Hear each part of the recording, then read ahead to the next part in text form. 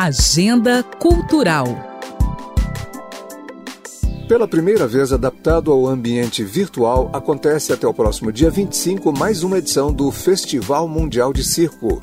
A programação é toda gratuita e acontece em uma plataforma criada especialmente para o evento, simulando uma cidade flutuante, onde se apresentam artistas do Brasil, Canadá, Espanha, França, Holanda e Uruguai.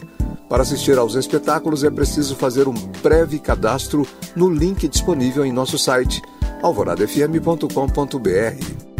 E estão abertas até o dia 10 de agosto as inscrições para a 5ª edição do Sarau Minas Tênis Clube.